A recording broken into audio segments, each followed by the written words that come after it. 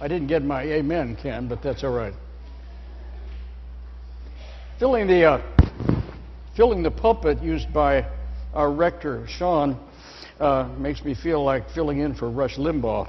But I'll do what I can. I'll do what I can to fill the void this morning.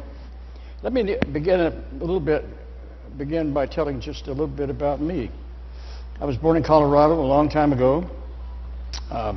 When I was 7 years old, I got up in church and announced to the congregation, which was Episcopalian, that I wanted to be a minister. My mother slapped me upside the face and took me out of church. However, that's all I ever planned to do from the time I was a little boy. But when you do that, you get that, or at least I had this version that if you're going to be a minister, everybody thinks you're kind of a klutz or a nerd or whatever term they used back in the 40s. So I had to prove what a regular guy I was, and I did a really good job. I did such a good job that later on I got thrown out of seminary. But that's a story for another morning. The Lord that was gracious to me to let me go back to seminary, finish out my seminary training at Nashotah. I ended up going back to Colorado ministering in 2 churches. Then I got a really great job in a huge charismatic church in downtown Dallas. So my family, we moved to Dallas, Texas in 1981. I was there for the next 40 years, pastored some churches, did a lot of renewal work, spent time in jail, but they let me out because I was a visitor.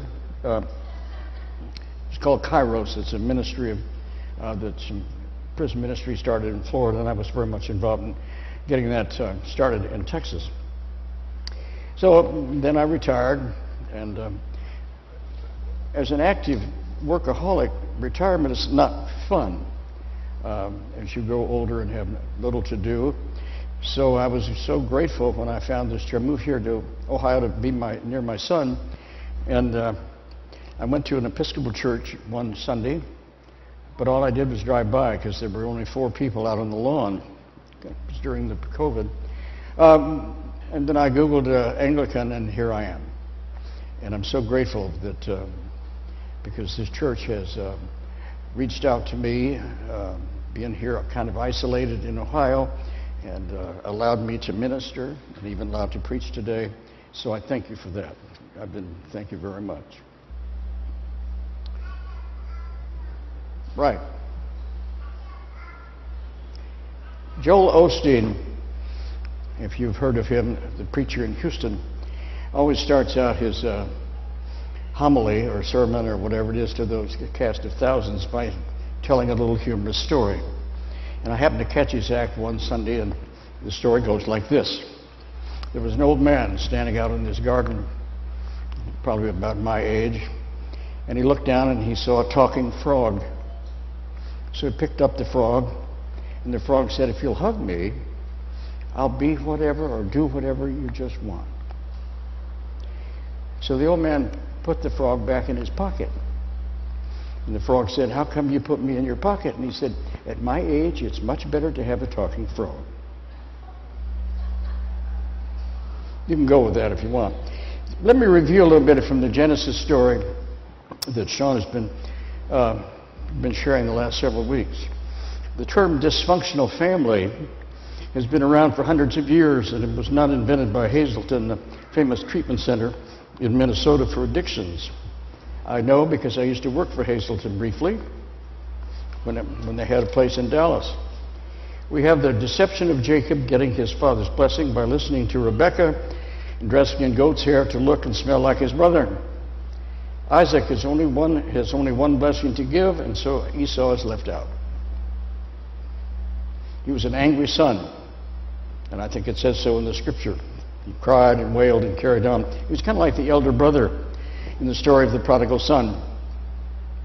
I have a print of the painting by Rembrandt of the Return of the Prodigal hanging in my apartment, and the prodigal's brother is not pleased with the fact that the prodigal got blessed by his father.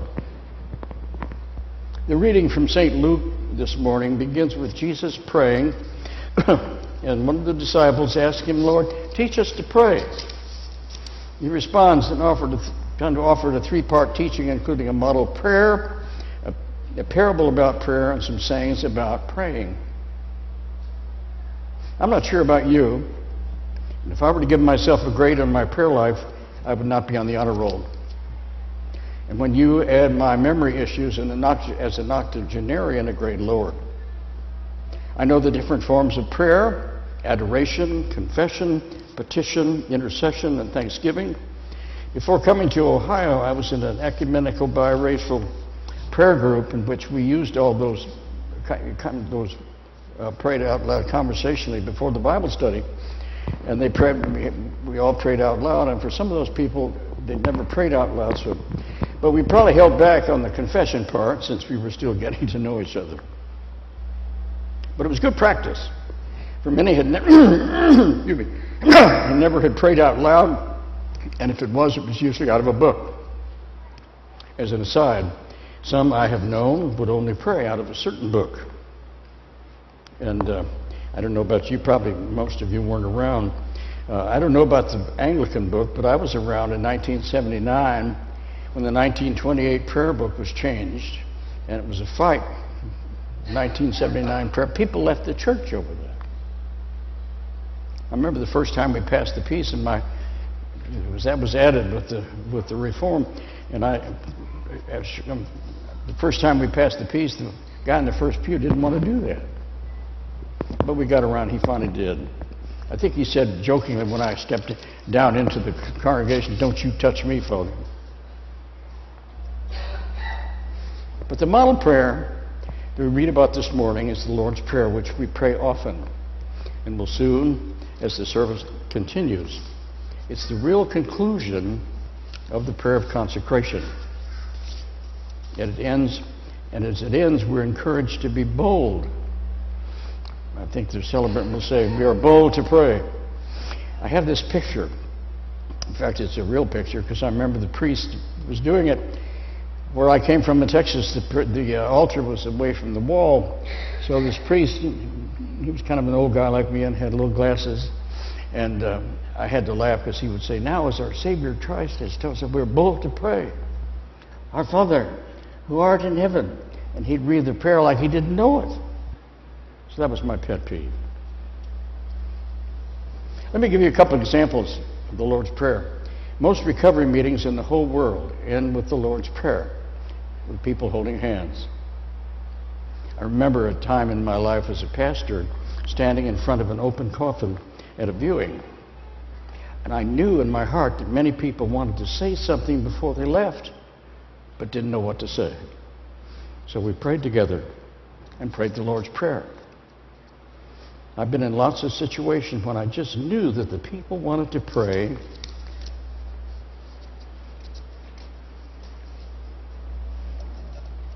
out loud, but were too shy or too reluctant.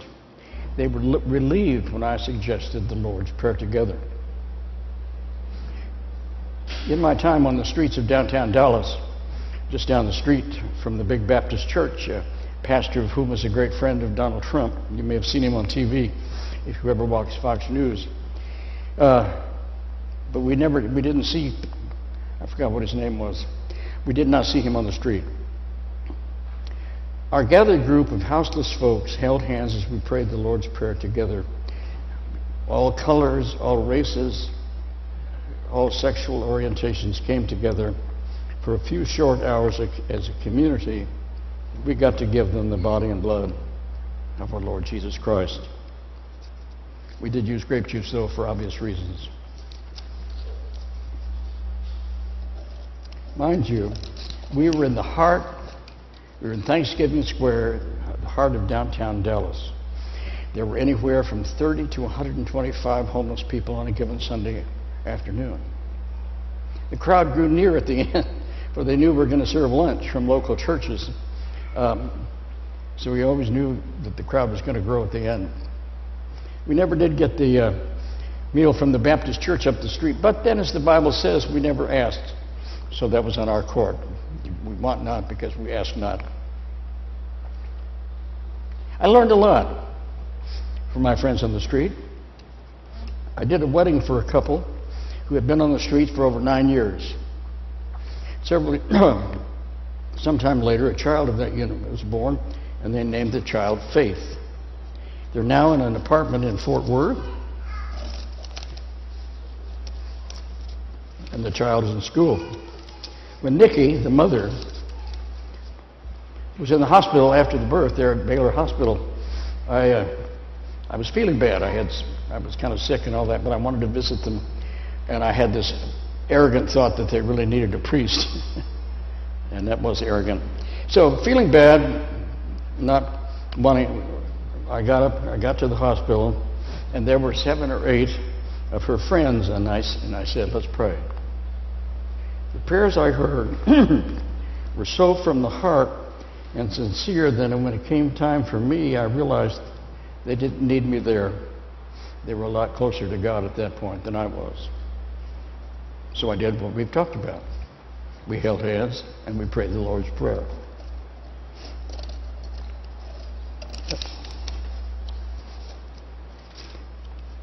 With God, in the passage today, God calling him, by calling him Father, it's also slang in the Hebrew for daddy. And that makes me uncomfortable. I'm not comfortable with that word daddy in regard to God. But could be because I had some issues with my own father, but that's for another day. In the passage, he uses the parable of the giving good gifts to his children. Will not God give you his great gifts because you are children? And he encourages them to keep up. And so the disciples are encouraged to be persistent. Keep on keeping on. And finally, sooner or later, God will answer your prayer. Also, they say in the Lord's Prayer, keep God's name holy. When God's name is hallowed and God's kingdom comes, there is daily bread for all. Forgiveness is practiced, and God delivers the faithful from the time of trial. Let's go back to the first word of the prayer. We say, Our Father, not my Father. In Genesis, we read that it's not good for man to be alone. We're meant to be in relationship. Thus, from the founding of the church at Pentecost, the church is the laboratory of the Spirit where we learn to love and to forgive and to share, using the sacramental system as we pass through this life and get ready for the next. That's why the church is so important. And when we say our, it is much more important because the society that I grew up in is so individualistic that we're not comfortable with the word our. I just want to close this morning with a story that is one of my favorites, and it's about prayer. It's a story told by Tony Campolo. I don't know if any of you knew of him. He was a sociologist, lived in Philadelphia. He was also an evangelist. And it turned out he had to travel to Hawaii. And of course, when I got on a plane to New Zealand, I either gained a day or lost a day, I forgot. But so his time frame was all a kilter. So he gets to Hawaii, gets to the hotel, and by 3 o'clock in the morning, because of the clock, he's hungry. So at 3 o'clock in the morning, he gets up and goes, and turns out he finds a greasy spoon there in Honolulu. And so he goes in, and there's this greasy spoon, and there's a dirty old scraggly guy behind the counter named Harry. And so he orders coffee, and the coffee's lousy and a donut. But while he's there, the door opens, and in walk a bunch of women. And it was about that time all the hookers on the street got off work, and they came in to eat. So here's Tony Campolo with these prostitutes as they come in the door. And one of the girls, as she comes in the door, said, hey, tomorrow's my birthday. And her little friend said, well, what do you want me to do, bake you a cake? She said, no, not necessarily. I don't want you to do a thing for me. But I've never had a birthday. In fact, I've never had a birthday cake.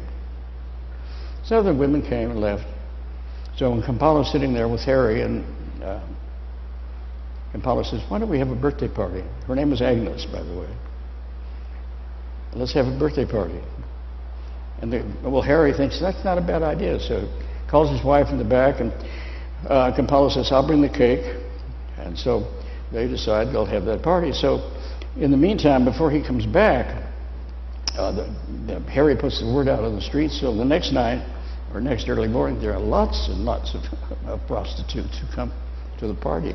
And they all walk in. They sing happy birthday to Agnes. And she's really touched. As a matter of fact, she starts to cry. And then they show her the cake. And she's so taken by that cake. Since she'd never had one, somebody said, let's cut it and eat it. She said, I don't want to do that. I just want to look at it. And then she said, I'd like to take that to my mother. Good morning, sir.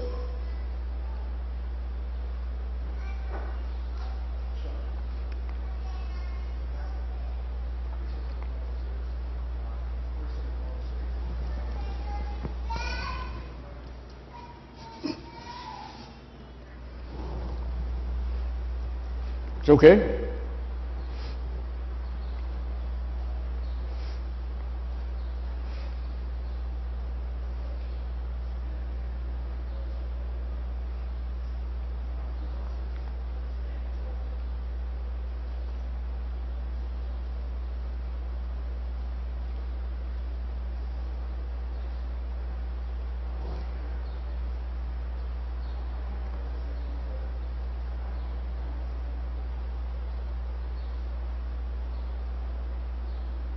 Into each life a little rain must fall. Where was I? So she's admiring the cake, and she said, I'd like to show this cake to my mother. It turned out her mother lived right down the street at the apartment where she shared with her mother. So they said, okay. So she takes the cake, leaves to go show it to her mother. And so Campolo says, I'm sitting here with all these prostitutes at 3 o'clock in the morning, and I don't know what to do. So he said, why don't we pray? and so they did. So they prayed, and she did come back, and they had the party. But after it was all over, Harry said, I didn't know you were a preacher. He said, I'm not. I'm a sociologist, something in Philadelphia. And he said, well, no, but he said, what kind of church do you attend? And he said, I attend a church that celebrates birthdays for prostitutes at 3 o'clock in the morning. And Harry said, that's probably not true, but if there was a church like that, I'd join it. Amen.